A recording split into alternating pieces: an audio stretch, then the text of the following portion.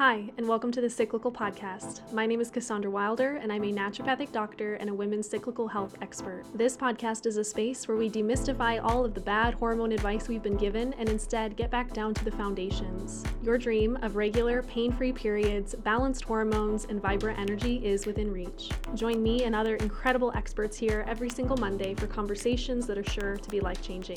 Let's get started. Hi, everybody, and welcome back to the Cyclical Podcast. We are continuing our Cyclical Birth series this week, and I am so excited about today's guest. Today, I got to interview the incredible Dr. Nathan Riley, who is a board-certified OBGYN, and he chose to leave the conventional model of medicine to do more inspired work. He works with women from conception to menopause, providing natural means whenever possible to promote vitality and autonomy in health decision making, and that is what so much of today's episode is about.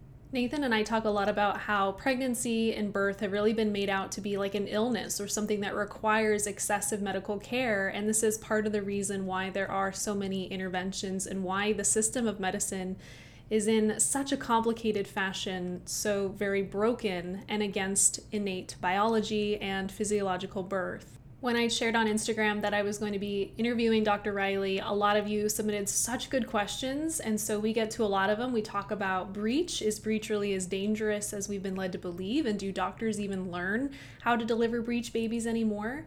We talk about the current C-section rate, which if you didn't know, is almost 1 in 3 babies in the United States are born by cesarean. We also had some really powerful conversations around, is it really bad to go beyond 42 weeks pregnant? What is the real risk of that? And what about group B strep? If you're positive, do you need to do antibiotics? What are the benefits of delayed cord clamping? And is breaking the water a good thing? And why is it so common? So you can see we talk about so many things. I could have talked to him for like 6 hours because you all submitted so many good questions, but in this already very long podcast episode, this was as many as we could get to. I really appreciate that more than anything. What I received from this episode was just the reminder to listen to my own gut, to listen to my intuition, and to remember that the only person that can really be an advocate for me through pregnancy and labor is me. So if I'm giving my power away to a doctor or a midwife, or I'm expecting someone else to save me through this experience, it's not going to work. And so by understanding our true risks, by understanding how our bodies work, and by trusting that our bodies are truly meant to move through the process of pregnancy and birth, we are setting ourselves up for a far more successful outcome. I hope you all enjoy this episode. I had so much fun recording it, and that's definitely evident through the episode because I'm like, oh my God, it feels so good to talk to someone like-minded who also has that extra layer of understanding as an OBGYN who went through all of it and then ultimately decided to leave that medical model because it was not in alignment with his beliefs. So here we go. Here's my interview with Dr. Nathan. Hi, Nathan. It is such a treat to have your expertise here on the podcast. I can't wait to hear about your story from medical school to then being a practicing physician and then hearing what made you ultimately want to leave the medical model as it stands. Thank you so much for being here. And yeah, tell us your story. Well, my story, Cassandra, first off, thanks for having me. I think that these types of conversations, they become so candid. And that's really what our clients that were, the people, the women in particular, in our cases, it's really what they're seeking is a candidness around these topics as opposed to this sort of authority, the illusion of authority that comes through the lens of the conventional medical model. And so I just want to honor you and thank you for doing the work and in getting these types of conversations out there. I Thank also think you. that sort of plays into why I stepped out of the conventional model in the first place, which is that if I'm being told what I can and can't do for my clients, then why did I spend $500,000? Why didn't I just go to like tech school and then have a protocol and you do this and then you press this button and then you do that and bam, out comes the answer. Right. so so in brief, my story is that I did the sort of thing that everybody does. You want to do good. I'm using air quotes on my end. You're a do-gooder, and you probably have some sort of trauma yourself, where you want to maybe refocus your lens on helping other people because you yourself maybe didn't find help whenever you needed it, and so instead of getting too philosophical, I'll just say I took the typical route. I went to college, I went to med school, I went to residency, I went to fellowship, found myself in deep debt, became very disillusioned very early on in my OBGYN training with how we Mhm. were managing birth in particular, but then it even goes further than that. It gets into birth control and hormone therapies and how we treat endometriosis and cyclical pelvic pain and you name it. It was fertility is a big one. Everything, the answer was either pharmaceutical or surgery, and it was like, well, those aren't working. So, guys, what else can we use? And they're like, well, you were taught to use these two things, so use them. And that wasn't obviously good enough for me. I was super curious from the very beginning. I'm very, very right brain versus left brain. So I've had a hard time through school. And anybody out there who's looking to pursue medicine, I generally will tell them, "Are you sure you want to do that?" Mhm. Especially through the lens of allopathy, or which is the fancy word for Western medicine, because Mhm. at the end of the road, you're being trained to do one thing, which is to operate within the conventional medical model. And Yeah. and so many women are finding, I think, that it's like if it's not just an ineffective treatment, they also don't feel like they've been really acknowledged as a complete person. When they're sitting on that crinkly paper under the bright lights and some strangers looking Mhm. at their inside their vagina with a cold speculum. They're just not really feeling like it's a very human experience. So all of that is to say, in looking backwards, I'm happy I did it, but I also needed to find a better way to do it on my own terms, because on my own terms, I could actually design a practical way to address women's health issues that was very patient centered and patient forward. And considering I've got two little girls and a wife and a sister and a mom, how would I want to be treated? How would they want to be treated if they came to my clinic? And it certainly Mhm. wasn't the way that I was taught to do it. So Yeah. that's my journey in a nutshell. Wow. Well, I really honor you for knowing what was right for you. I think there's a lot of physicians that also have those feelings of like, this doesn't really seem right, and I'm not really seeing these typical approaches work. Or, people are coming back Yeah, year after year for continued issues and continued care, but they stay in it because I don't know, that maybe they're afraid of their colleagues thinking they're, a weird natural health person all of a sudden, yeah, or I don't know, but I really honor you for knowing that you needed to step out of the system. yeah, yeah, totally. Well, thank you. I mean, and a lot of people, I think, they hear that story, Cassandra, and they wonder to themselves, why don't more doctors do that?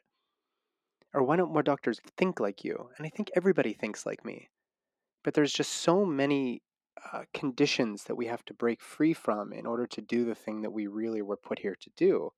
And if you were a surgeon and you were put here to just cut into people's bodies, then great, you're doing what you wanted to do.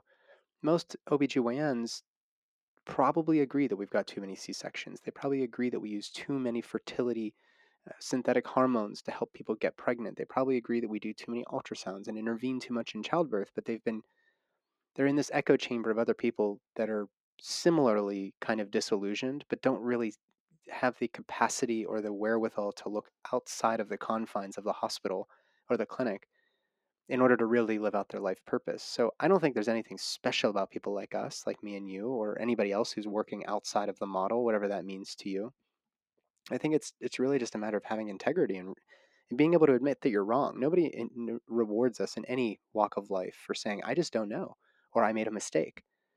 And so, as long as our ego's in the way and we can't, we shudder at the possibility of having been wrong with how we were talking to or treating or touching our patients, then you're never going to get change. And it's in that world of nuance that I love to kind of just balance my boundaries. And there are good reasons to go to the hospital. If I was in a major car accident or I ended up with a horrible abscess that spread to the blood and now I've got meningitis, like, yeah, you really do want antibiotics, or you maybe really do need trauma surgery to remove that limb from, that punctured through your abdomen and is sticking out the backside. But that's far and few between. And you don't go to the hardware store to buy donuts or eggs for that matter. If you go Hmm. to the hospital, that's what you get very, very high intervention care, but that can't be the only possibility because women are not finding the care that they need. And so that's Hmm. why people like us are out there kind of fighting the hard fight. It's not easy to do what we do, but it is rewarding because it allows me to live in my integrity and to not have to silence those voices in my head that maybe we're doing things wrong. Instead, I acknowledge those voices, and now I'm out here trying to figure out how to do this in a different way. Hmm.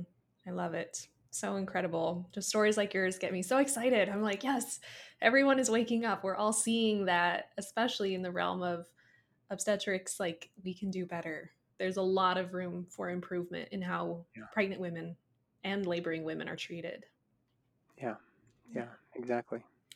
It definitely feels like birth and pregnancy have been pathologized, and that so many women say to me, they feel like once they got pregnant, they just kind of felt like they were stuck on a conveyor belt of like, this is just what you do. You have to do this. You have to find a doctor. You have to get these ultrasounds. And sadly, a lot of women don't really know at the time that there's other options. And they just feel like all of this is already pre decided.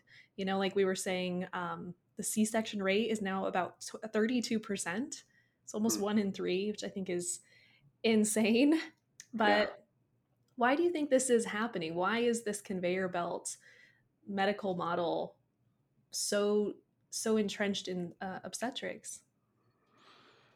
So what you're asking is, why is the maternity care system the way that it is, even though we know that there are problems, right? Yes. Yeah. Um, I think a lot of what I've said actually plays into that. I think that there are a variety of factors. Everybody thinks it's financially driven. It might be, but that's only one small part. I do think that the financial driven part is not why we see necessarily more C sections. And what I mean by that is if I'm sitting with a woman who's in labor, and I don't even work in the hospitals anymore, but when I did, and I counted like 1,000 births. So, I mean, you stop counting after a while, but it's innumerable women I've cared for in maternity units across the country. If I was sitting there with them and I had the option of either, quote, allowing her to have a vaginal birth versus doing C-section, a vaginal birth is still way less time for me. It's way less effort on my part. So why would I want to do a major surgery with all these other risks? And granted, I mean, the C-section conversation alone is really, really challenging, and we can get into that. But it's not necessarily that I am going to walk home. Nathan Riley is going to make more money by doing more C-sections. However, within a maternity care unit in a hospital, any hospital in the country, they've got, let's say, I don't know, where I trained in a residency, we had, I think, 11 beds, but then we had 5 triage beds, which is like you could use those for labor if you really needed to. And then we had we had 3 operating rooms. So that could be potentially, almost 20 people being cared for at the same time. And the faster that we empty those rooms, clean those rooms, and get another person in there, the more likely we are going to be making more money for the hospital at large. And that was within Kaiser. Kaiser is one of the wealthiest hospital systems, and they're wealthy beyond measure because of a variety of things, like they have their insurance company, etc. So they can control the costs, and for them, it's actually not beneficial to be using C-section because they're also the payer.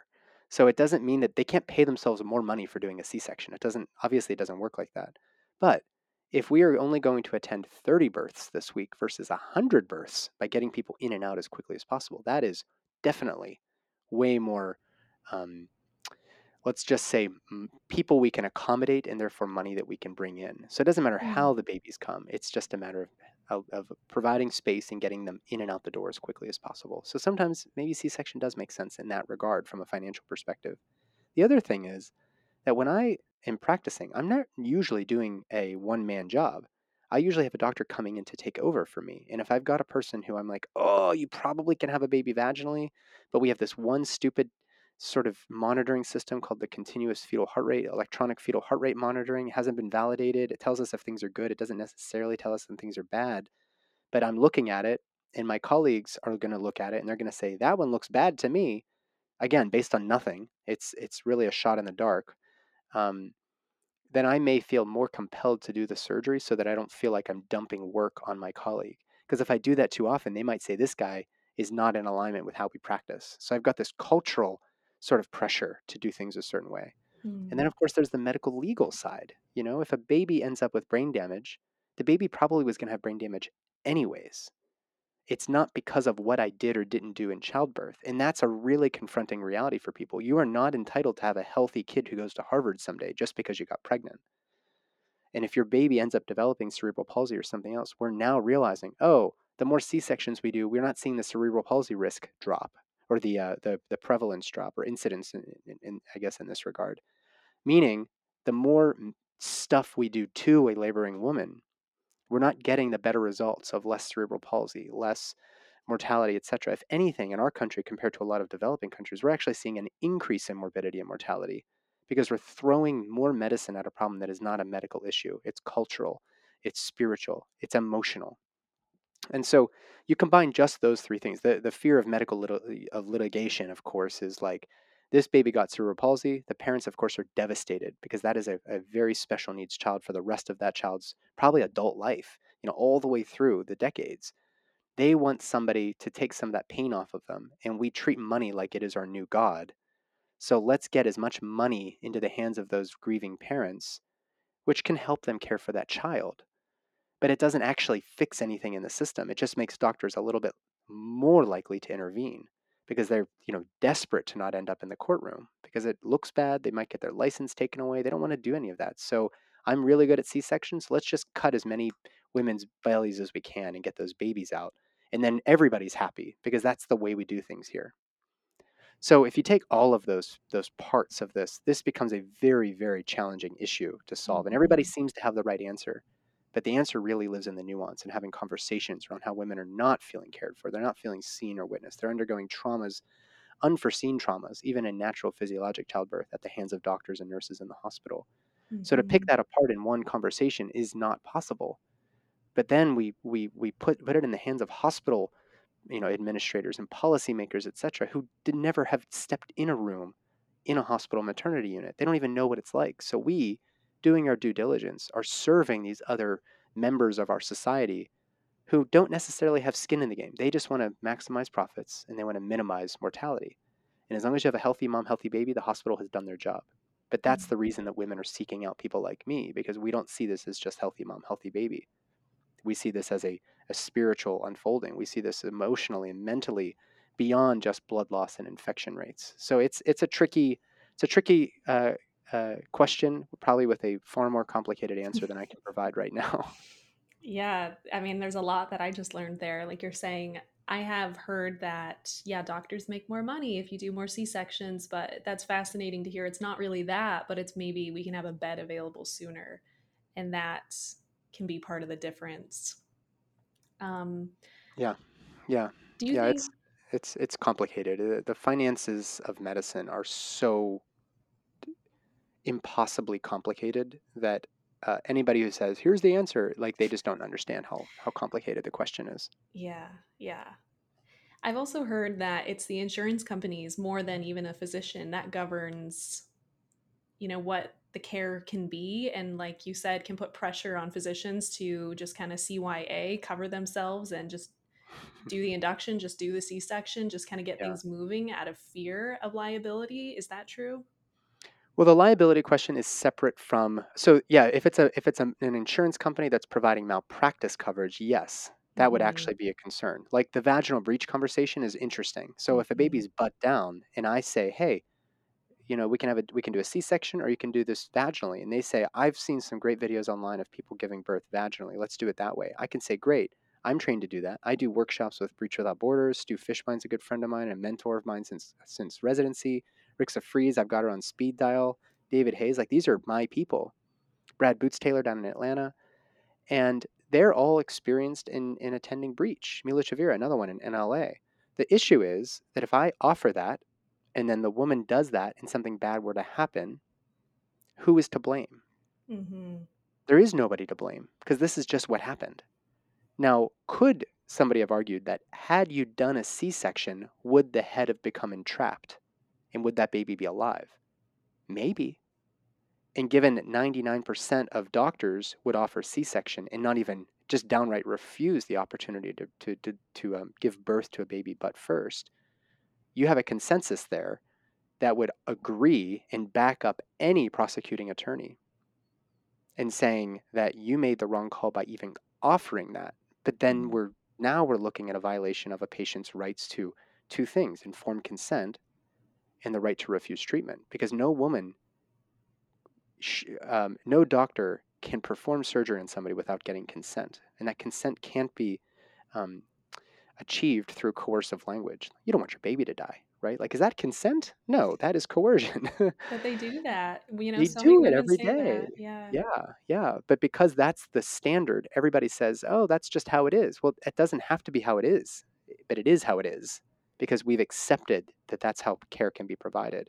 Mm. On the other hand, that breech baby comes out butt first, 9 times out of 10, everything is just fine. But because we've been swayed to believe that this is an inherently dangerous practice of a baby being born butt first, we've stopped teaching residents and midwives, for that matter, the maneuvers that might be required in case the baby does get caught up a little bit. There's plenty of things you can do. But since we're not teaching everybody, now for me to offer it, never having trained and never having experience with helping to relieve those use those maneuvers to relieve the dystocias, like an arm wrapped around the neck, called a nuchal arm, or the chin and a sort of the neck in a hyperextension and caught on the pubic symphysis. There's things that can be done. But if I haven't tried to or learned how to do them, then the prosecution might say, well, Dr. Riley, have you ever, was this your first breach? No, it isn't. Or yes, it is, right? Oh, okay. So what preparation did you have going into this? Oh, well, none really, but I wanted her to be able to exercise her autonomy. Did you counsel her that you never attended a breach or that you never got training in it? Well, no, but I read about it. Like, oh, so you never had experience, but you were telling her that it was low risk. I mean, so you can see how that line of Mhm. questioning gets you in trouble. So instead of even jumping into the foray, a doctor could very easily just do a C-section.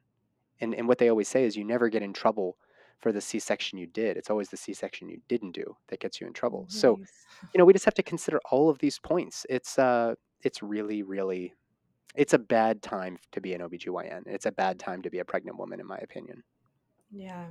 Yeah, it sounds like it's like I got stressed just hearing your little attorney interrogation thing. I'm I like, "Oh know, my isn't it God, so I'm stressed." stressful? Yeah, yeah, yeah. That's Yeah. that's that's exactly right. Yeah. So, like you said, an intense time to be on either side of the spectrum here. And yeah, since we were talking about breach, I want to skip ahead a little bit to I wanted to talk to you about breach because I had heard that they don't even teach that in medical school anymore. And so that's why it's all but impossible to find an OBGYN who will choose to deliver a breach vaginally. Yeah, yeah. Well, we also have to differentiate. Everybody talks about what we learn in medical school. You don't learn. Can I cuss on this? Oh Maybe not. yeah. Okay, you don't learn shit in medical school. We pay, I don't know how much. Naturopathic school is not cheap either, but I'm like 500K in debt from my medical school alone. Yeah. I had no undergrad loans because my mom worked for the university. I applied for the one school, University of Pittsburgh, and got in, and that was it because my mom worked there, so I had free tuition. Mm. So I was lucky enough to not have that, but some people have even more debt than I do because they also had, undergrad loans or master's degrees and everything else that rolled into their big coffer. So when you're in medical school, you're learning about physiology and pathophysiology, and then you rotate around and see what the specialties look like. And only then, when you've picked your specialty and you're lucky enough to match into a residency training program, do you actually get to really work, in the case of OBGYNs, really work with birth. So you wouldn't have learned it in medical school, Mm, but in okay. residency training programs, they want you to know the bare minimum to be able to work on a maternity unit anywhere in the United States, or and of course in a clinical setting as well. And also, you're trained as a surgeon, so you need to be able to do all of the GYN surgery as well. Part of that curriculum is no longer how to manage a a um, a complication during a breech birth. We learn how to do complications with head down babies left and right. Shoulder dystocias are far more common than a baby's head being trapped when a baby comes butt first. So you have a baby that comes down head first, their shoulder might get caught. We go through every scenario in the world to make sure that we can relieve that. But we don't learn a lick of how to, how to attend to a breech baby. They get stuck a little bit in the canal. So um, if we were just teaching that, even if it was like, listen, a woman comes into your triage and the baby's coming out butt first, you could rush them to the operating room, but you might actually do more harm than good because that baby is not crowning, but rumping. Their butt's Mhm. coming out of the vagina. You can't stop labor. So you better at least know what to do if that baby's head gets stuck. And we're not teaching people to do that. So we're actually de-skilling OBGYNs in their OBGYN residency. And I don't know what it would take to just bring in the simulators and work through some of these scenarios because a woman, again, still has to consent to a major surgery. You can't force her to have a C-section just because you weren't trained to manage any sort of dystocias or complications with breech. You know what I mean? Mm. So it's an area of an area that we could easily improve, but people don't want to touch it. They just want to kind of hide in the shadows and keep doing C-sections, and as our C-section rates increase up to upwards of 40% in some parts of the country, it's pretty laughable. The rest of the world's laughing Wow. at us as usual. As usual. We're like seemingly ahead, but actually, no, we're not at all. Not at all. Yeah. Yeah. Yeah. Wow, We love to that's think of our system as being so infallible. We hmm spend nearly twice per capita on health insurance than I'm sorry, not health insurance, but payment for health care than even second in line. So yeah, it's it's this giant monster. Everybody's like, let's just burn it down and start over. Like, we still need that system, but let's let that system do it, and let's instead focus our attention to uphold and honor what midwives have been doing for so years. And many midwives, I would trust them with my birth than I more so than I would an OBGYN. Midwives yeah. are incredible. They're such a boon for our society because they're willing to step into the fire and look at some of these things a little differently. They have way more breech training than most OBGYNs, for hmm example. hmm And more flexibility too, right? In that they're generally operating from a home birth or a birth center, so they're not going to have some of the same restrictions, like, for example, needing to lay in the bed the whole time. And Yeah, yeah, yeah, they have yeah. more. Well, yeah, yeah. That isn't actually even a restriction, laying in the bed. Um, it's like a false. There's like this illusion of safety in the hospital, and they say, it's best to give birth on your back. Well, it says who? If Right, a woman is trying to get on her back or on her side or on all fours, that's the right way to give birth. right. So in that regard, you're right. I mean, they don't have somebody like a nurse who's forcing a woman onto her back. Most midwives, they're not even attending medicated births. So the woman is going to get into whatever position she wants as she starts roaring out her baby. And Yeah. and so that little snippet, like what you just said, is really, really critical. hmm I also want to back up because it makes sense that to like get a C-section, the patient has to consent to it. But I feel like often when I'm hearing stories, it almost sounds like there isn't a choice. Like they're literally like, yeah, baby's heart rate is failing. Like we're going now. And Yeah. so is that like a formal, like, are you signing a paper in that moment, or how do they get that consent? They're not really getting consent.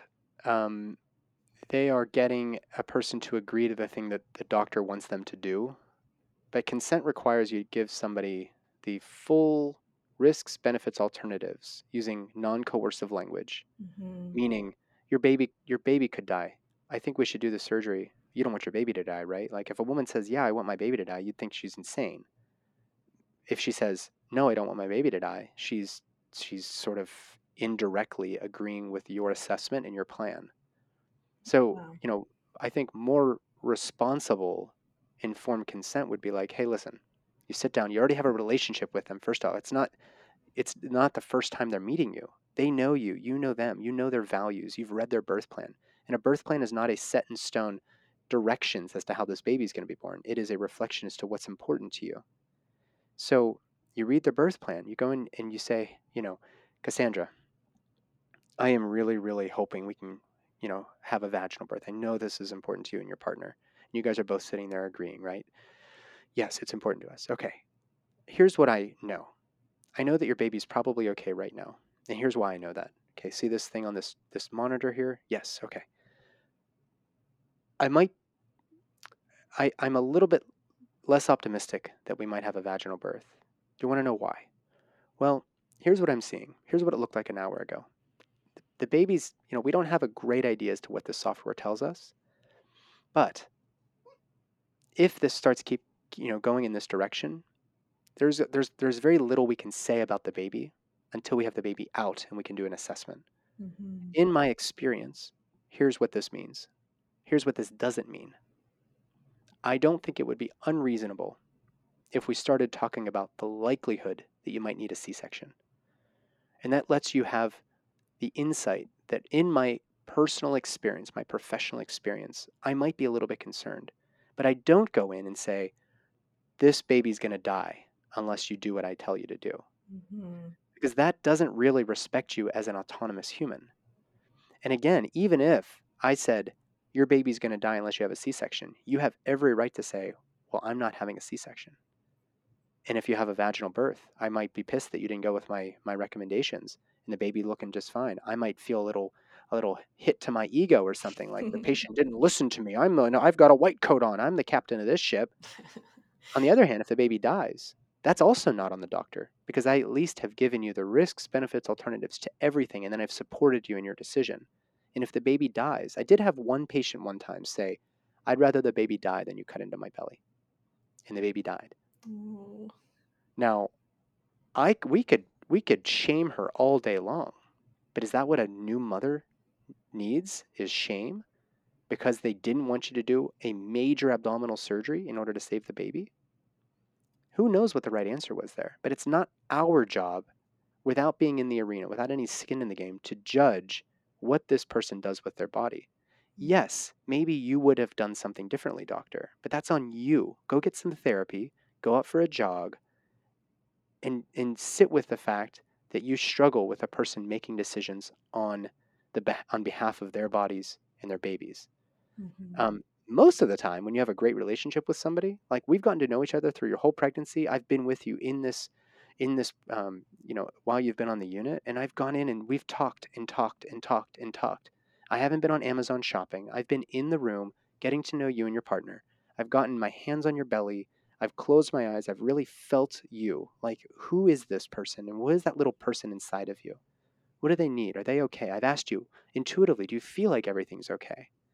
And time again, we come back to the conversation, and you know that I am doing my very best to care for you as a person. You are transitioning from maiden to motherhood. You are about to emerge as a totally new person on the other side of this. And now that I've gotten to know you, and I'm telling you, Cassandra, I love you. I want to make sure that this works. I love your partner. Like, we're in this together.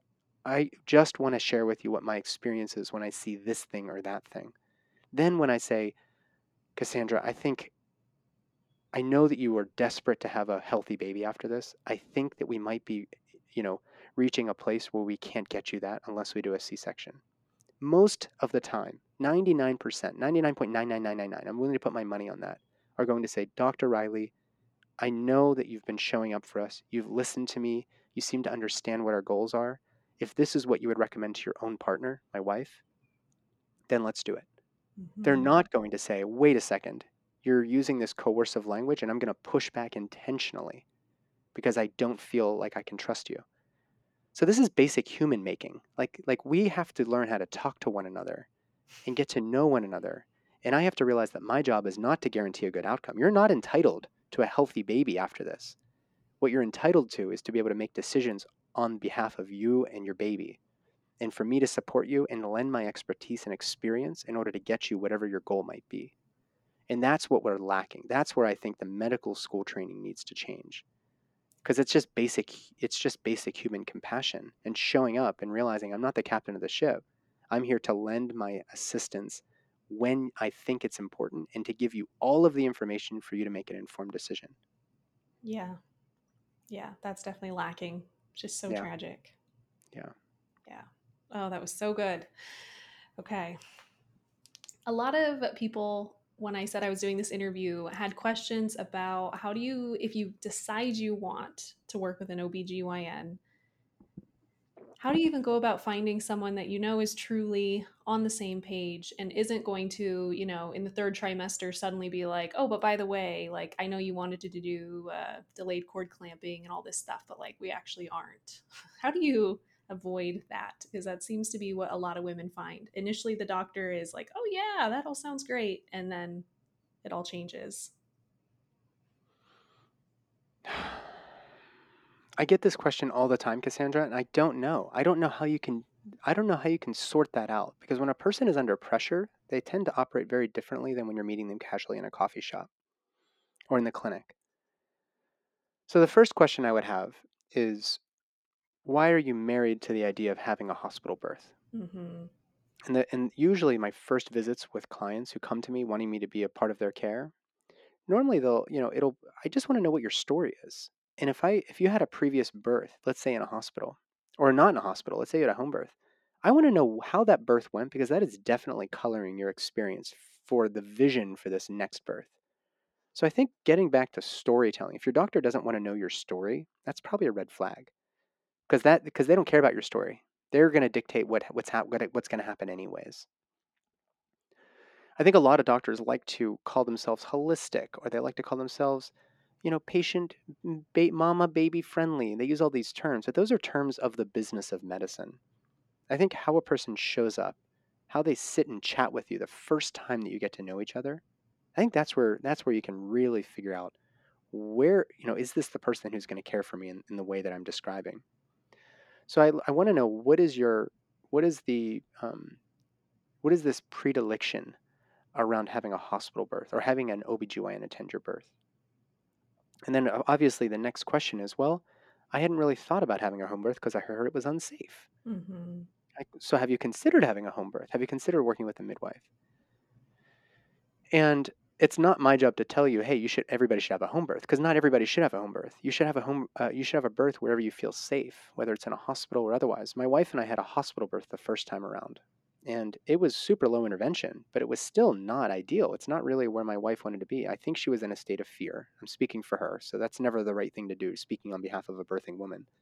But I do think that there was a little bit of fear there based on our conversations, and it wasn't even conscious. She wouldn't say I'm afraid, but there was something in the back of her brain that was saying, this place doesn't feel like a place to give birth, which is why so many people are now opting for a home birth where it's on your terms. No doctor walks into your house and puts their dirty feet up on your couch and says, here's how we're having a baby. A home birth doc, a home birth midwife, they're on your grass. They're on your turf.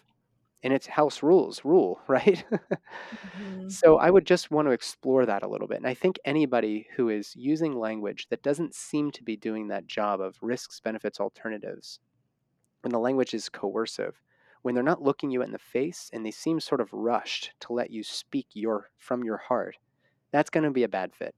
Because Mm-hmm. birth is not a medical procedure, pregnancy is not a disease. If your doctor is giving you the impression that this is just a medical procedure that they have to schedule, and I don't mean schedule like you're induced on this day or C-section on this day, although that sometimes happens as well. I mean, if they're talking to you like you're a sick person, that is not a person. That's not a doctor who's going to attend to you in the way that a healthy physiologic birth would I think, best be attended to. Today's episode is brought to you by Cozy Earth. If you're like me and live for a good night's sleep, these sheets will change your life. Made from super soft and sustainable viscose from bamboo fabrics, it is softer than cotton and has been on Oprah's favorites list 4 years in a row. I've used Cozy Earth's sheets personally for almost a year and I will never go back to any other brand. Besides being the softest sheets I've ever used, they're also temperature regulating, and Cozy Earth even offers a 100-night sleep test. That means you can try their sheets for 100 days, and if you don't love it, send it back and get a full refund. Your bedroom should feel like a sanctuary and your sleep is sacred. And that's why I believe it's so important to create a bedroom environment that feels cozy, comfortable, and relaxing. Right now, you can take 40% off of your Cozy Earth order with code GoddessPodcast. Just go to cozyearth.com, find your favorite set of sheets, and use code GoddessPodcast to save 40%. And be sure to send me a message on Instagram and let me know if you're as obsessed as I am. I think from what I've heard women say is they often don't really want to do the hospital route, but that's all their insurance will pay for, which is Yeah, even more upsetting, right? Because it's not even a decision they want, but they're like, I don't have $5,000 to pay a midwife. And that just right, shows how screwed up it all right. is. Yeah, I mean, midwives over the years have been permitted to continuing attending to births because it wasn't the domain of medicine until, mid 19th century into especially the early 20th century through the Flexner Report, the AMA, etc. They essentially effectively forced women into hospitals, and we saw all the stats started declining. Like mortality was worse, neonatal morbidity and mortality was worse, infection rates were worse in the hospitals. And since then, we've sort of straightened that out, but we haven't completely straightened that out because personally, I don't think birth belongs in the hospital. But if you consider the role of midwives over the years, over the ages, has always been to attend to the poor and destitute who have nowhere else to go because the medical system couldn't make money off of poor immigrants, for example. Mm. So midwives have been doing this work for years, but now midwifery is really only accessible to those with money. And that's a problem. it's almost like a co-opt in a way where the system's like, yeah, sure, you can go see a midwife. That's fine to have a midwife. But they know that they're not losing that many people because they've flipped the tables. Now you're required to have insurance in order to access the medical industrial complex. So I looked up some data on this because I'm releasing a podcast episode soon here on the history of women in the healing space. And a lot of the data around where people are having birth, I think is quite interesting. So let me bring this up here for you. Mm-hmm. So there are 12,805 certified nurse midwives, and then there's roughly 3,900 CPMs. This is back in 2020. CNMs are basically hospital-based midwives, for lack of better terms. They can attend out-of-hospital births, but the vast majority of women giving birth in the home are being attended to by CPMs, LMs, or even totally independent midwives. I call them radical midwives because they're my favorite. So out-of-hospital births increased from 0.8% in 2004 to 1.6% in 2017, and it's predominantly among white women.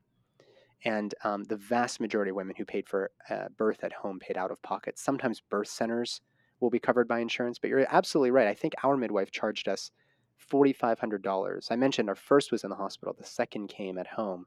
2 hours of labor. We were doing breath work. The baby just came out asleep on my wife's chest. We didn't even get in the birth tub. But it Wow. cost us $4,500 for that experience. Did we need to pay $4,500? Probably not, but it was what we chose to do, and that's that. So you're right. It is there is a barrier to entry that is very cost prohibitive for most people, meaning that those people who are suffering most at the hands of the hospital system, namely women of color and poor people who are, too stupid or whatever to speak up for themselves. They don't speak English, for example. I'm saying too stupid because that's the way that the system treats them, right? If you're not a Mm-hmm. white middle upper class person, you're probably not getting the best care in hospitals. We know that. Like that's not a surprise to anybody. But that the people that probably are suffering the most at the hands of our medical system are the same people that would probably get better care, but it's cost prohibitive care in the home at the hands of a midwife. Jeez. Wow. That's just to see that it did a full 180 where when midwives used Yeah, to be the ones who helped anyone. And I mean, there are some midwives that still do kind of like donation based, but that's sure. lesser. Yeah, really, unless you're, like you said, a radical midwife, meaning like an unlicensed midwife. Yeah, that's Um, right. but Yeah, yeah. what a change! What a change in the times. You're right, and the onus people take from this, and they're like, "Why do midwives charge so much money?" The average salary for a CPM, that's the people, the vast majority of births who are attended at home are by CPMs. The average, let me see, I have it right here. The average salary, let's say the median salary. A median is not an average. A median is if you had all 100 midwives lined up, what would the one, and if you had them lined up from lowest to highest salary, annual salary, the one in the dead center, round number 50, that's the median. Mhm. So the median salary for a certified nurse midwife is 100,000 roughly, 111,000. The median salary for a CPM is $51,000. Wow. So we're expecting now that the burden of this sort of defunct profit motivated medical system, that the saviors of of the women who most need this care are going to be women that are only taking in $51,000 a year by giving away charity work, through the lens of charity they're giving away care. Like that's not what this is about. What this is about is that our nation is hemorrhaging dollars towards a medical industrial complex that is not providing the best care and is actually making it cost prohibitive for many women to achieve this care. And when we look at the big hospital systems like UPMC, I love to pick on them because that's my hometown. UPMC, University of Pittsburgh Medical Center, yes, home of the University of Pittsburgh Medical School, which is one of the best medical programs in the world. They could do anything they wanted. They could provide revolutionary care. They could lead the revolution because they are the largest hospital system probably in the world at this point. And they are a nonprofit, so they're not paying any taxes on any of the properties that they own across the multiple states and regions and countries. Well, I guess outside of the country, their nonprofit status probably doesn't mean anything. But my point being that they're nonprofit, so they're paying less taxes, of course, and we're not going to get into the politics here. But their CEO, Jeffrey Romoff, a couple years ago, he just stepped down, but he was making $10 million a year. So what if we gave him $1 million a year and took those 9 million and distributed it to the CPM so that they could provide charity care? I mean, like there are so many Mhm. stupidly easy ideas, and that idea, by the way, wouldn't work. The problem is that our this MIC, the medical industrial complex, the incentive structures there are not really in alignment with improving even the basic metrics of maternal mortality, morbidity, neonatal mortality, morbidity. We're not really interested in that until the people in the C-suites are making their bottom line, and that's actually the beef I have with the insurance companies, the first pharmaceutical companies, and these big hospital systems. So we really are just a number. If you give You birth are, in yeah, that, you really are just some number that helped maybe pay some CEO's salary. yeah, yeah, right. And Lovely. you gave us you gave OBGYNs a reason to exist. I mean, that's it. That's it. I'm That's coming off very cynical, by the no. way. I'm like a really nice guy. No, the thing is I think it's like this is depressing. Like, there's no way to really talk about all this without it being literally kind of depressing because it's sad, the state of it Yeah, all. yeah, yeah. Yeah. So we believe you. We know you're really a positive person. Well, I don't work in the system anymore, so it lets me really start to kind of noodle and like really put my money where my mouth is. And since we are speaking about midwives, when I stepped out of the model and the big system at large, I took a huge pay cut. But I thought to myself, oh, I could start a home birth practice. I want to do home birth. This is like when you attend a home birth, like I said, it like fills you up with all of that joy and the mystique again of birth and the possibilities of how we can care for one another. And it's like sort of like being out in the woods. You just like get this reinvigoration. So it was like, man, I could do that. I could do this. But then I realized that if I collect all of my kit and I start going to home births, I'm competing with other midwives. And if I really believe in the midwifery model of care, why advertise myself as, better than the midwives? That's what competition is. So I decided I'm not going to do that. I'm going to start a collaborator program and I'm going to offer back end support for any midwife out there who needs a collaborative physician so that their patients don't have to go into the MIC, which is ineffective. It's cost prohibitive for many people. And it's just filtering more and more of our resources into this big MIC. So instead, you just call me, you get me on the phone, I talk you through the scenario, you counsel your patient, and your client continues on in their pregnancy without having to think twice about stepping into the system. Hmm. So through that, I am saving midwives a lot of money and time and resources. But I can't just be a one man show doing this. Like more and more docs need to start listening to their truths and realizing that you are just a pawn in this whole big machine or a cog, let's say, to keep the metaphor complete. You're a cog. Why not take a step back and help to not just fix the machine, but create something over here that is really supportive of the people that we went to school to support, that isn't necessarily padding the pockets of Jeffrey Romoff, who's sitting in his palace and of $10 million a year palace. Yeah. Sorry, Jeffrey, if you're out there, but you stink. Yeah, yeah, no, let's, yeah, no, no words for that. But that's really cool. I like that you really created kind of a whole new realm for yourself that allows you to still do so much and to support more holistic birth keepers. Um, that's beautiful. Yeah. Yeah, well, thank you. It's a Mhm. work in progress. It's something I'm working on. I have a couple NDs actually that are in my program as well because they want to be able to bounce things off of doctors without their patients going to the doctor in the first place. Like I'm saying a Mhm. doctor like in the typical way, the MDs or DOs or whatever that are working in the system. Mhm. And that collaboration is really, I think, key. Like it takes a community, but we don't really have a community. We have a poker table, and you have to pay you have to pony up if you want to play. And a lot of people don't want to do that anymore. So No, we don't. So interesting.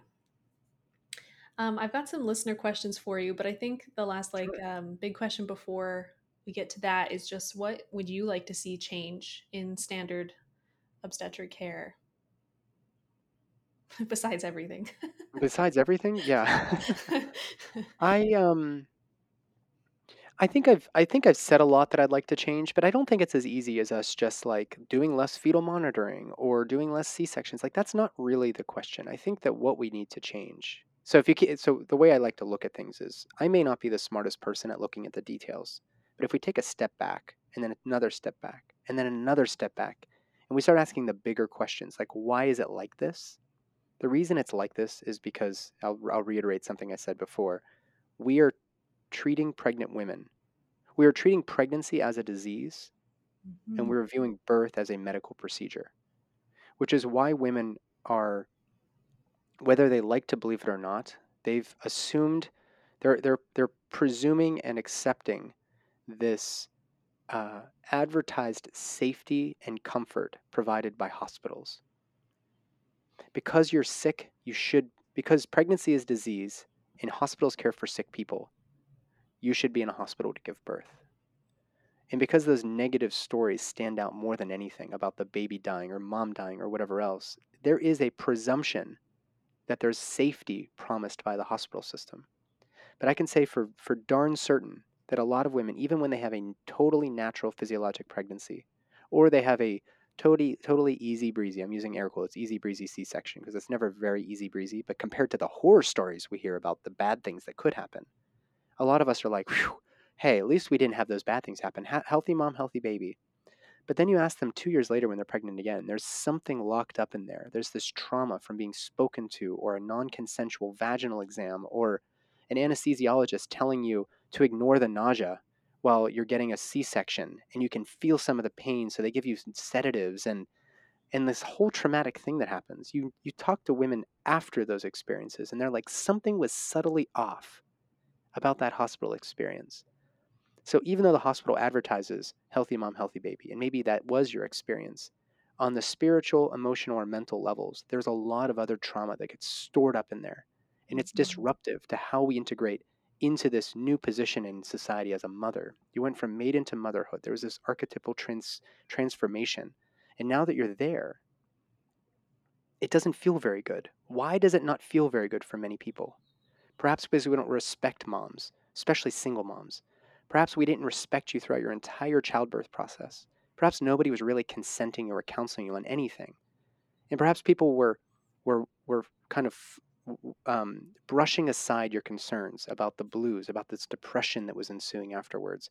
They just wanted to give you a pill, an SSRI or something like that. Nobody really sat and asked you, like, tell me about how your birth was. Because when we do that, it starts unlocking things that we didn't know were there. And it's all of this trauma, everything was a product of us treating pregnancy as a disease and birth as a medical procedure, period. Mm. So that's what we need to do. We need to change our language. I didn't deliver your baby, you birthed your baby. Mhm. One example. It's not a pizza, it's a baby. Um, yeah, that's what I would change. Is I think getting a collective reimagining of what birth is, which is not a disease. It's a beautiful, very natural thing that your body can do. You're not broken once you get pregnant. Yes. And if that was the general understanding of it, women also would be more likely to be able to stand in their power and know what they do consent to, you know? But a lot of women do get pregnant and they seem so frazzled, like, oh, I don't really know. I'm just going to trust what my doctor says. And Mm, that also mm, feeds into that exact problem. yeah, Yeah. couldn't agree more. Mm. Okay. So I've got some really juicy questions. We'll try to get through as many as possible, but I don't know that any of these can be answered quickly. But let's see. This first one is: are there real risks to going past 42 weeks gestation? Okay, well, that's a good question. Um, let me let me start by saying that when the doctor tells you you're probably this many weeks along, right? You got that positive pregnancy test. You guys are over the moon. You've done your awesome reveal on Instagram. Blue lines. You got it. You're finally pregnant. This is amazing. You go into the clinic, and the first thing they do is let's say, okay, congrats. Let's check you with an ultrasound. And they stick that probe in your vagina, and they're looking for a little embryo called a fetal pole with a little heartbeat. Once you see that, you know you're pregnant. If we don't see that, we're not sure if you're pregnant or if you're going to be able to have a full-term baby. It could just be what we call a chemical pregnancy, blighted ovum. Could be an ectopic pregnancy, whatever. But let's assume you've got that uterus, got like a little fluid in there, and you got a little embryo with a little yolk sac, and you've got a heartbeat. Well, they're going to give you a gestational age, which is based on the whole population. And then they're going to ask you about your period, and they're going to use your period to determine when did you conceive based on when your last period was. And that the method of determining when your last period was is based on a 28-day cycle. And I can tell you for sure that nobody listening has a 28-day cycle consistently. Mm-hmm. Maybe one of you. And the reason I say that is that unless you were tracking your cycle and you knew that on the dot, bam, day 28, I am now bleeding again. And that happened every single cycle for your entire life. You can tell, you can, you know, hear just from the way I'm saying it that it's probably not exactly 28. In fact, one cycle might be a little bit longer or a little bit shorter, and we just don't know. So we base it on the average 28-day cycle, and we give you your due date. So your due date is going to be whatever. Today's July 11th is your due date. So that would be the day that you are 40 weeks on the dot. That means that 2 weeks from today is your 42-week mark. The issue with the determination of your due date, which I call a guess date, because very few people deliver, have their, sorry, there I go with the deliver, give birth on the due date. Although my wife did, and I was like, well, now I have to eat my words. But it does happen. It's maybe 10 to 20% of people are right on their due date. So the problem with using this determination based on a 28-day cycle is you have to give or take 2 weeks from that guess date.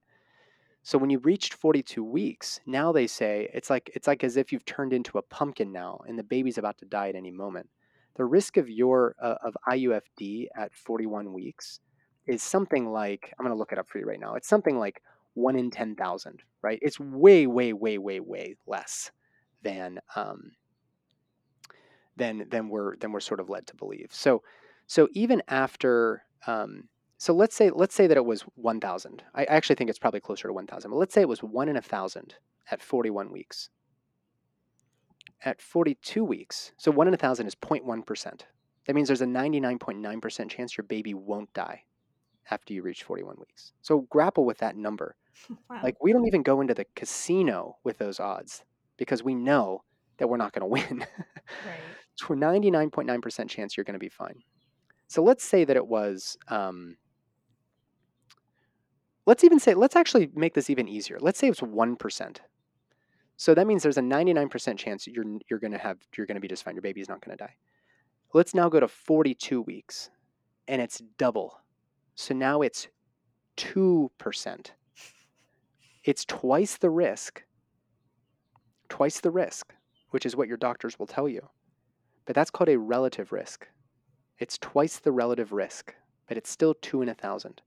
If you thought that you could walk into a casino and put all of your money on Black 36 on roulette, you put a million bucks on there, you're going to walk out a billionaire, and you are so sure that you're going to win that roulette wheel, that you put all of your money there, that would be as insane as presuming that your baby's going to die at 42 weeks based on a 2% risk. Mm-hmm. Now, the other caveat is that it's not my job to tell you what risks you're willing to take or not take. It's my job to say, listen, it's low risk. I suggest that maybe we do some fetal assessment or whatever else. And then we might be able to, determine, oh no, maybe the baby would be better outside of the uterus, right? I've just got some data here from the AJOG, which is the big gray journal.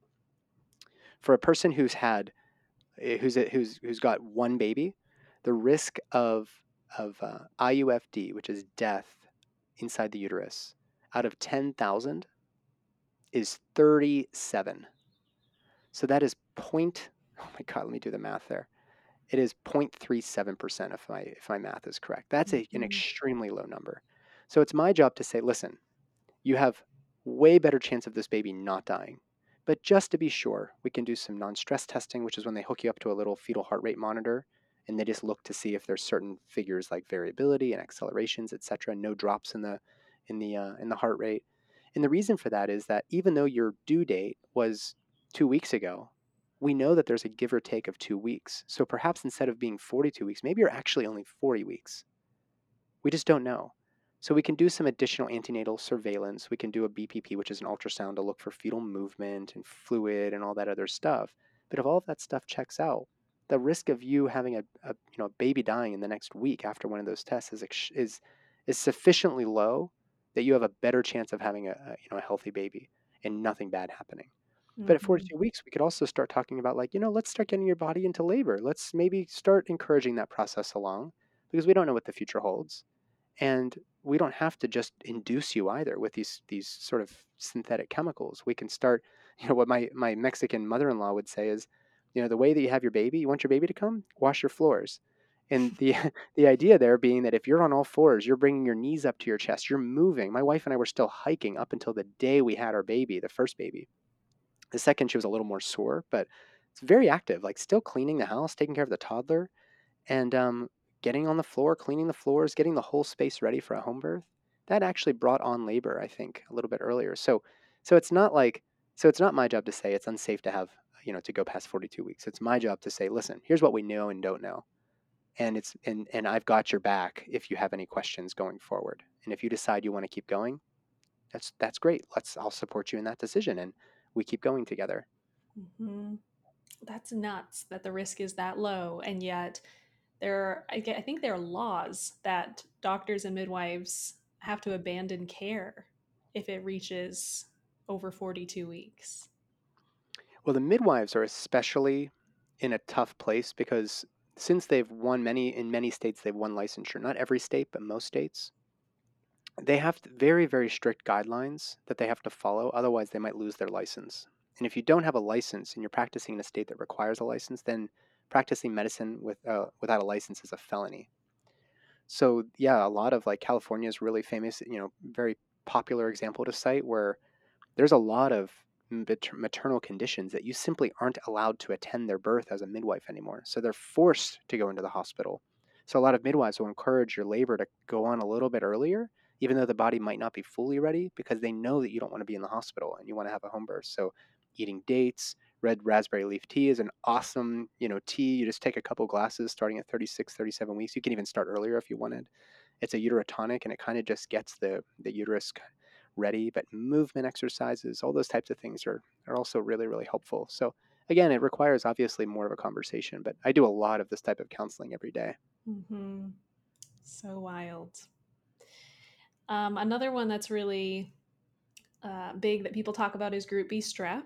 Mm-hmm. And if you do come up being positive for Group B strep, is antibiotics the only option that you have? That's a good question.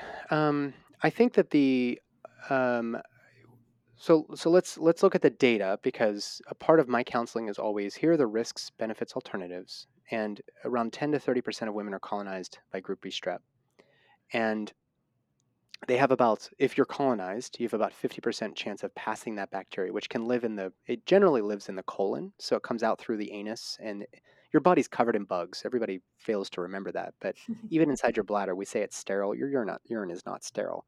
So there's bugs in your urethra, there's bugs in your vagina, into your cervix, up in the uterus. Like there's bugs everywhere, in inside the anus, into the rectum as well. So group B strep probably has walked its way out of the anus, is around the perineum, gets into the vagina, etc. And if you're colonized, which is collected by a swab that goes in the vagina into the anus, you have a 50% chance of passing that bacteria to the newborn during a vaginal delivery.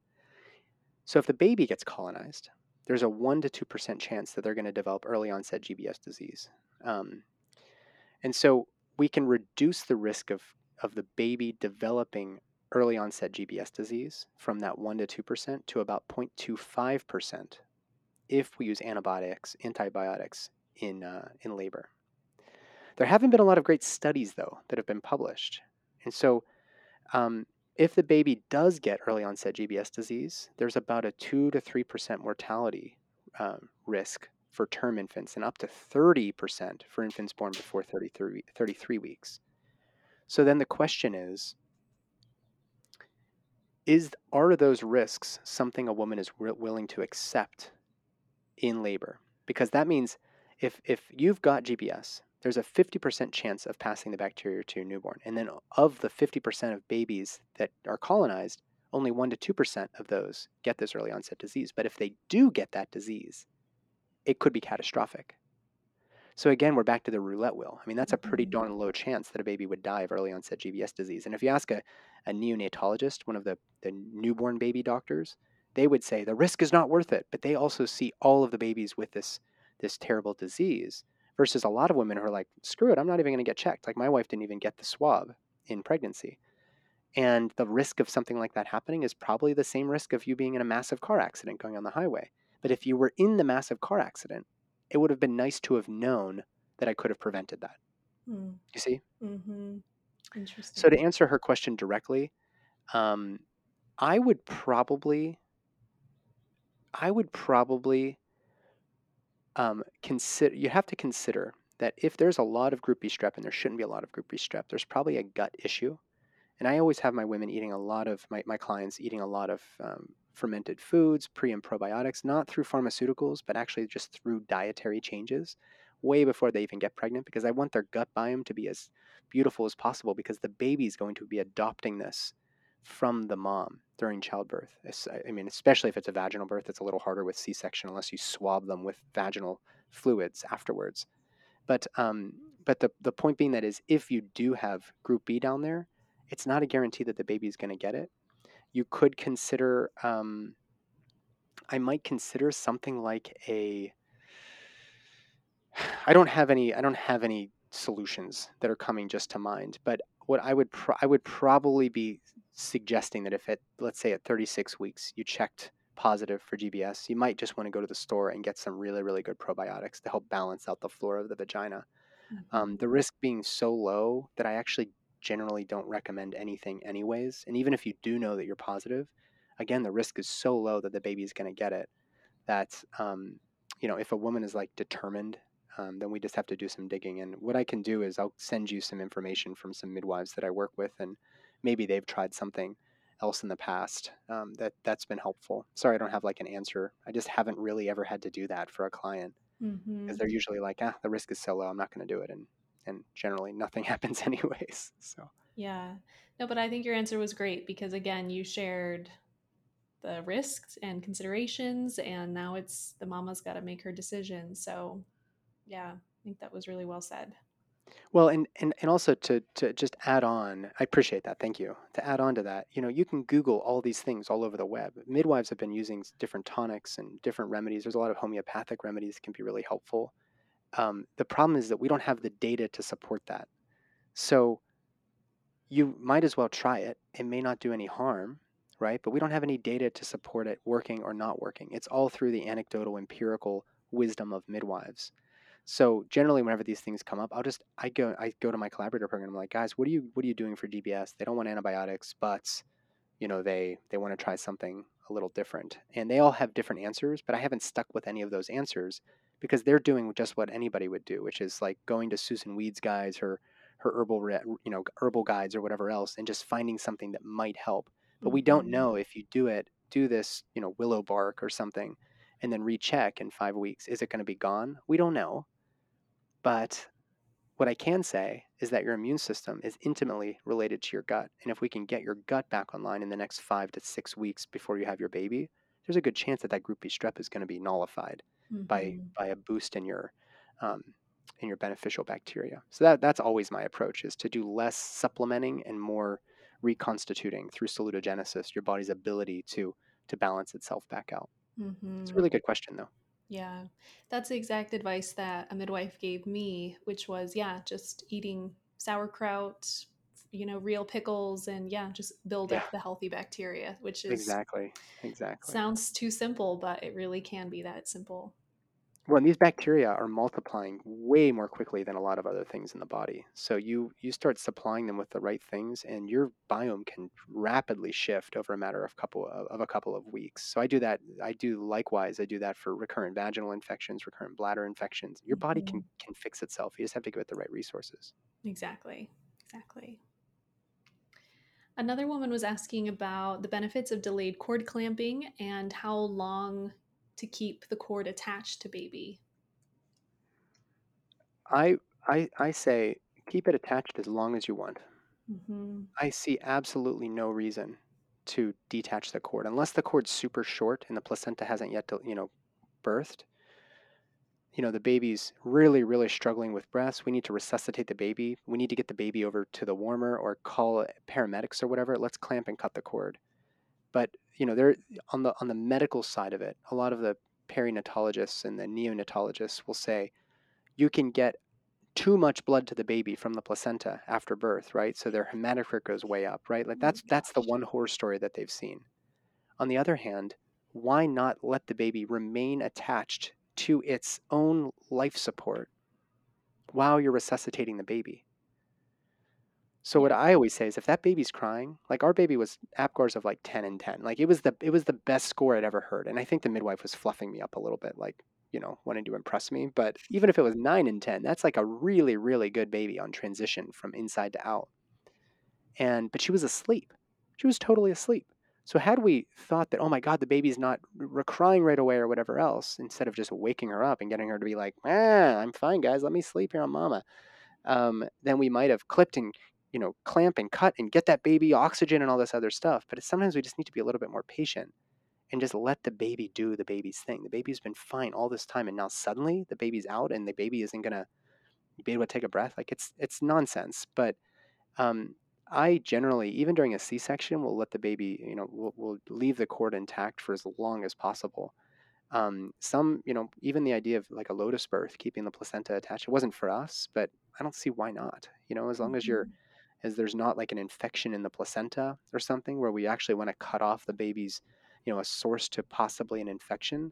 I don't know why we're still squabbling about this. Just leave the baby attached. Like, who cares? Mhm. I don't know why the medical system is so caught up with that one, but I remember getting pushback in the hospital when I was still in residency because they were like, it's 60 seconds, now cut it and clamp it. Like, what does it matter? Like, why, Right. why are we all like, what I do is the baby comes out, placenta's still inside. I say, I'll be back in a little bit. I go back and see how things are going. Oh, placenta's out. Great. Bleeding's under control. No lacerations. Bye. But instead, we have to like facilitate. We need to be in control of every step. And knowing that we're not in control of any step, we want to be able to control what we can control, which is let's get the placenta out as quickly as possible. And it's just not necessary. It's just another thing that we do because we want to feel like we're important. Mhm. Yeah, I've been shocked to hear that some physicians now give pitocin just to get the placenta out, and I'm like, y'all, it's gonna come out in like 20 to 60 minutes anyway. Right, Like right, why? right. Why? And it's a synthetic medicine. I mean, Yeah. why do that? Why are we creating problems for ourselves? And that's what I was taught is to get the placenta out as quickly as possible. Now, of course, if there's a really good reason to get the placenta out, let's do it. But that's not usually the case. Usually there's Right. no reason at all. Just leave it and go back later. Another question was, why is the Hep B shot basically always given, even if the mother is negative? Yeah. So interesting little question about this one because when I was in residency, you have to rotate with, we do a pediatrics rotation just to see what the peds people do in the early days of life. And it came up all the time. It came up all the time. Why are we immunizing against hepatitis B?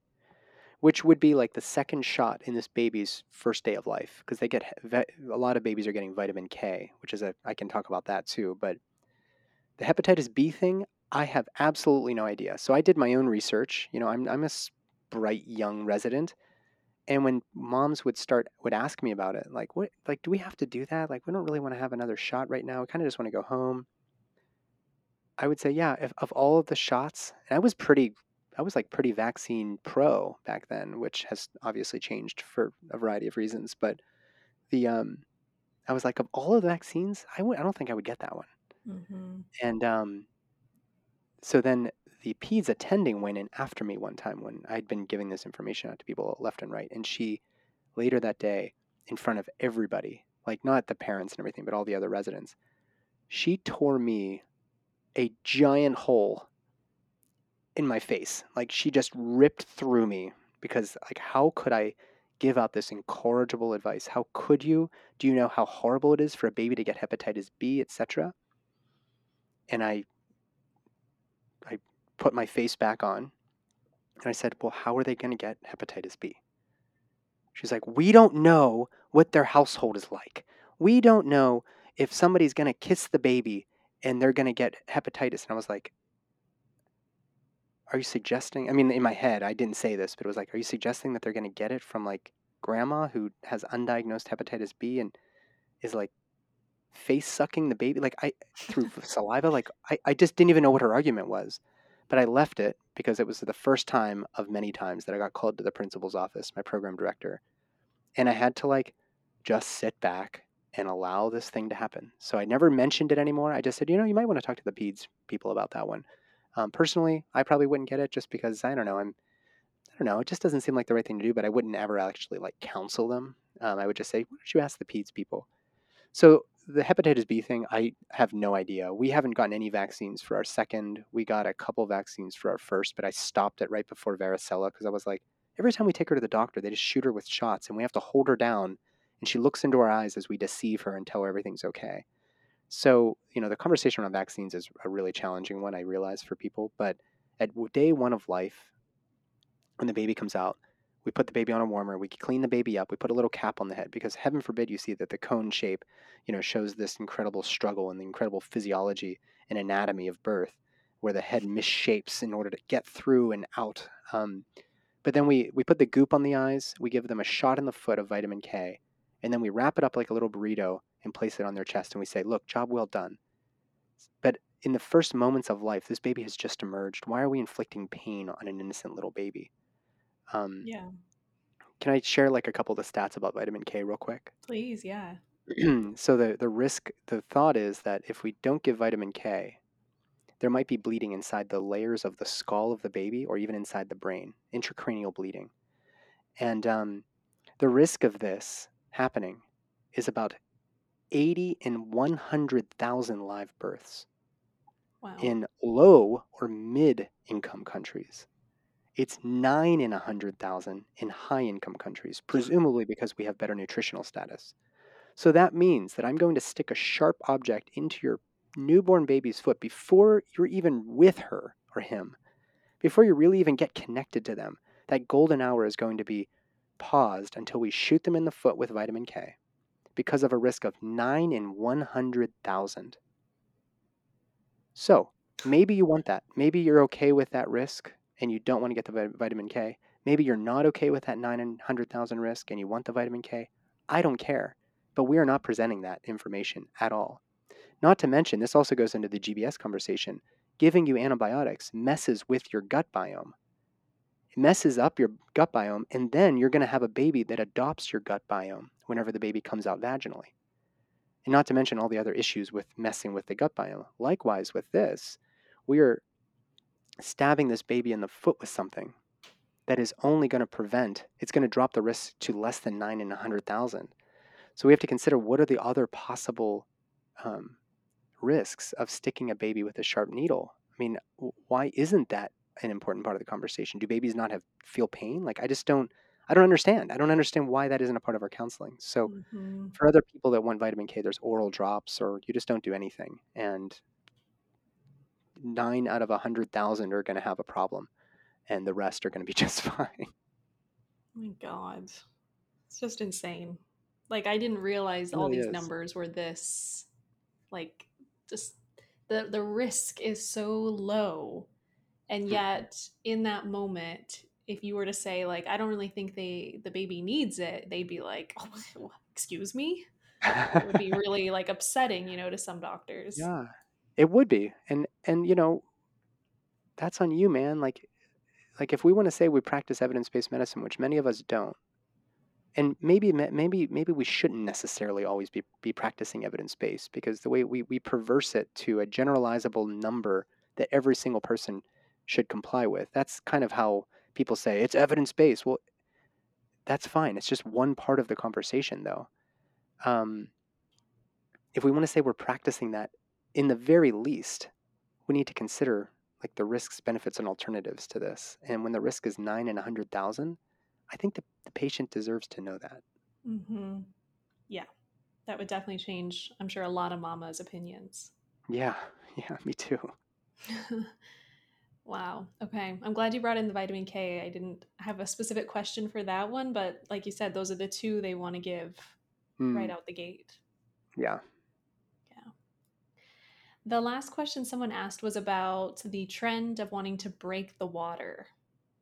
Mm. And why is that now so common? And what are the risks to doing this if it doesn't stimulate labor? Yeah. So there's a couple things we can do to get labor going. Like if you've started labor but things haven't really gotten anywhere, there's a couple things we can do. The one that everybody talks about is Pitocin. The other thing is we can do called an amniotomy, or breaking the water versus the water's naturally opening. And we do that by, we've got these like little fingertips with like a kind of a hook on the end. You just go in there and you pop the bag, just like a water balloon, but it's super taut. It's usually very easy to do it. Or you have a stick with a little hook and you just go in there and you pop it. You're not like cutting the baby or anything. It's relatively benign. The issue is that we're inserting ourselves and intervening when it's probably not necessary. And I always have an issue with that, because for us to say that we are smarter than nature has never worked out. It hasn't worked out anywhere in our society, in agriculture, in medicine, etc. So the question would be, why are we trying to augment labor? Why are we trying to speed things up? What are we worried about? And generally speaking, it's, oh, you're just not progressing. We need to get things going. Well, why are you not progressing? It's because your body's not meant to be in labor yet. You're not in labor yet, period. But now that you're in the hospital and you have your epidural and you're at 3 centimeters and they've got Pitocin running, now all of those other things on the in the medical current, right? You're on the train. It's hard to get the train to stop. So now that you've entrusted us with these previous interventions, I think we should probably get things going. Okay, so we open the waters up. A couple things can happen. Normally, we don't open the waters unless the head of the baby is engaged in the pelvis, meaning there's not a lot of space there between the the vagina, let's say, and the head of the baby. The baby's head's pretty locked down in the pelvis.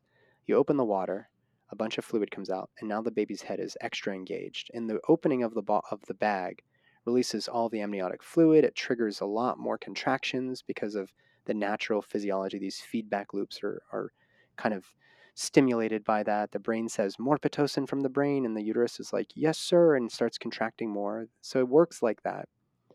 Um, the risks, though, are that we overstimulate the uterus through the same mechanism that's meant to help get the labor going. So now you've got way more activity, and now you're giving medicine to slow the uterus down. And you can see how this just leads to one after another intervention. The Mm-hmm. baby's cord can also slip through, which is a super rare thing. It's called cord prolapse. Basically, the umbilical cord was like between the head and the cervix, and the cord slips out, and now the baby's head sinks down onto into the pelvis. The cord is now being asphyxiated, and the treatment for that is an emergency C-section. So there is that possibility. But I think more importantly, why are we intervening when we don't need to intervene? Why are we so concerned that labor is not going as quickly as we'd like? Like, who cares? Why? Like, why are we Mm-hmm. so? That's just more work for us. So, for women who are pregnant, you need to understand that there is a patience, there's a process here, and your body and your baby are going to be doing this thing in the way that they want it to happen. We can't insert ourselves when we want to control something. And just because it's hard to be pregnant at 40 weeks doesn't mean that we should intervene and start inducing and pushing this baby along. Your body's going to go into labor whenever you go into labor. So there are some risks like that. I mean, you could, in essence, you could potentially lacerate the scalp with this little hook device. You could overstimulate the uterus, prompting all these other interventions, maybe increasing risk of C-section. On the other hand, most women have this amniotomy and it doesn't cause any problems. So I wouldn't be honest if I didn't say, yeah, it's generally pretty benign. But it's not a question as to whether it's benign or not. It's a question as to why are we intervening when we don't need to intervene. And Mm-hmm. that's what I really want to stick with people. Yeah. Interesting. Wow. Well, my head is just like buzzing with all this information.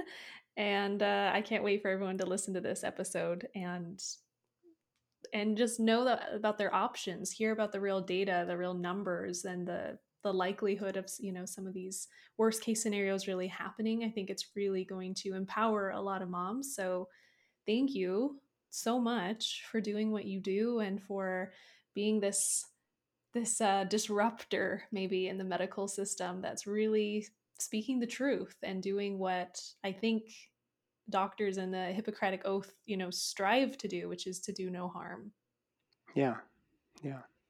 Well, it's very much my pleasure. I've seen, when I look through your podcast and I see what you're doing in this space, I mean, this is really what we need to be doing, is sharing stories and sharing experiences. And I wouldn't be honest if I said I have all the answers. Part of the the great thing about what I'm doing is, like I said, I don't really have a holistic means, or not even holistic, a natural means of treating GBS in the vagina. But I know that the body has a way of working things out. And I know that if I can lean on functional med docs and naturopaths and midwives and this and that, that those pieces generally come together. But we're never going to get out of this pickle that we see in maternity care in the United States, which ranks worse amongst all of the developed nations, really. We're not going to get out of that unless we can start to bring more ideas and new ideas into conversation. And there is no right and wrong way. And if you out there are listening and anything I've heard, you've heard me say, sounds like I'm still just a sheep in wolf's clothing, maybe you're right. Like it's possible that I said that I'm wrong, that I don't have the answer. But maybe a year from now, I will have learned because somebody out there was open to teaching me. And I think until we're having these conversations and we're really open to being wrong, but more than just being wrong, just being open and humble about what we do and don't know, and be willing to take a step back and change direction when it's necessary, I don't think we're going to get anywhere. So, Cassandra, thank you for holding the conversations that you do. I actually think it's quite critical to the care for women and bringing in and ushering in a new world. So, thank you for doing that. And if there's any ways that I can be supportive in the future, please reach out to me. Thank you. That means so much. Oh, and I can't forget, where can everyone find you? I know you have a podcast. Oh yeah, I have the Holistic OBGYN podcast is my show. Probably similar situation conversations that you're having on your show. I really, instead of getting into like, let's talk cervix or uterus, it's really conversations about parenting, about child raising, about engaging with our community, and looking at that through the lens of OBGYN care and midwifery care. So there's a lot of conversations there, just, birth stories, but also like, here's some biohacking things. How does this pertain to women's health? How do these things maybe play into a healthy pregnancy? What does truly holistic care even mean? It's not just natural, it's actually far broader than that. It gets into the energetic bodies, etc. So it's wide-ranging conversations. I think people enjoy it. And then if you want to work with me, or if you want to uh, collaborate with me, my website is belovedholistics.com. And in order to ask me, for me to engage with you as a doctor client relationship, I have everybody join my private association, which you and I are going to talk more about another time. But basically, I don't work with insurance companies or the legal system. I am working with you. And similarly to like somebody who comes to your door and wants to cut your grass, you guys have a private contract, $20 a week, cut my grass, and if there's any dispute, we work it out, between us. And hopefully, the guy with the lawnmower is not like going to run over your cat, right? And in malpractice. So it's a private association. You can find all of that on my website, and then once you've joined my PCA, you can book consultations with me. You can buy packages of time with me. I work with everybody remotely. I have very few people in Kentucky actually, clients, but everything that I do can be done remotely, including all the storytelling and the prescribing and ordering. And I work with a lot of fertility clients now, endometriosis, you name it. I mean, we're doing menopause is becoming a big thing for me too. And and then I also have this collaborator program, which a lot of people I think in your community might really appreciate. Like I said, when I stepped out of the system, I wanted to do home birth, but instead decided, hey, what if I can make myself available to as many healthcare practitioners as possible who don't have easy access to an allopathic MD who's open minded and open hearted to the wide variety of awesome treatment modalities in the world. And so a lot of midwives, naturopaths, acupuncturists, etc., will find my program. They pay a monthly fee after joining my PCA. They pay a monthly fee, and they can text or email with anything under the sun. And at the gold level, there's a couple levels. You can see it on the website. At the gold level, I will order meds. I will order diagnostics, including functional labs. I'm really experienced with Dutch testing and all kinds of other functional lab modalities. I'll do any of those things on behalf of their clients. And so they pay a monthly fee. They've got a doctor in their corner. They don't have to send their patients to a doctor or the hospital system, which might shame them out of having a home birth, or put a diagnosis on there that, like you said, kind of risks them out of midwifery care. So it's the way that I'm able to make myself most available, and I am accepting new collaborators. So if anybody's interested, they can also reach out to me directly through the website. So cool. That's such a brilliant idea. I'm so glad you're doing that. And yeah, I'll have all that linked in the show notes for anybody interested. And we hope today, everyone, you learned so much from this episode. And if you love this episode, you can tag me and Nathan on Instagram and share it with anyone in your life that you feel needs this information. And we will see all of you here next week here on the Cyclical Podcast. Thank you so much for tuning into the Cyclical Podcast today. The best way you can support the show is by rating and reviewing the Cyclical Podcast on iTunes. It also means so much when you share this on Instagram and tag me. It helps me see what episodes really resonated and just keep the goodness coming. Thanks again for tuning in, and I'll see you here next week.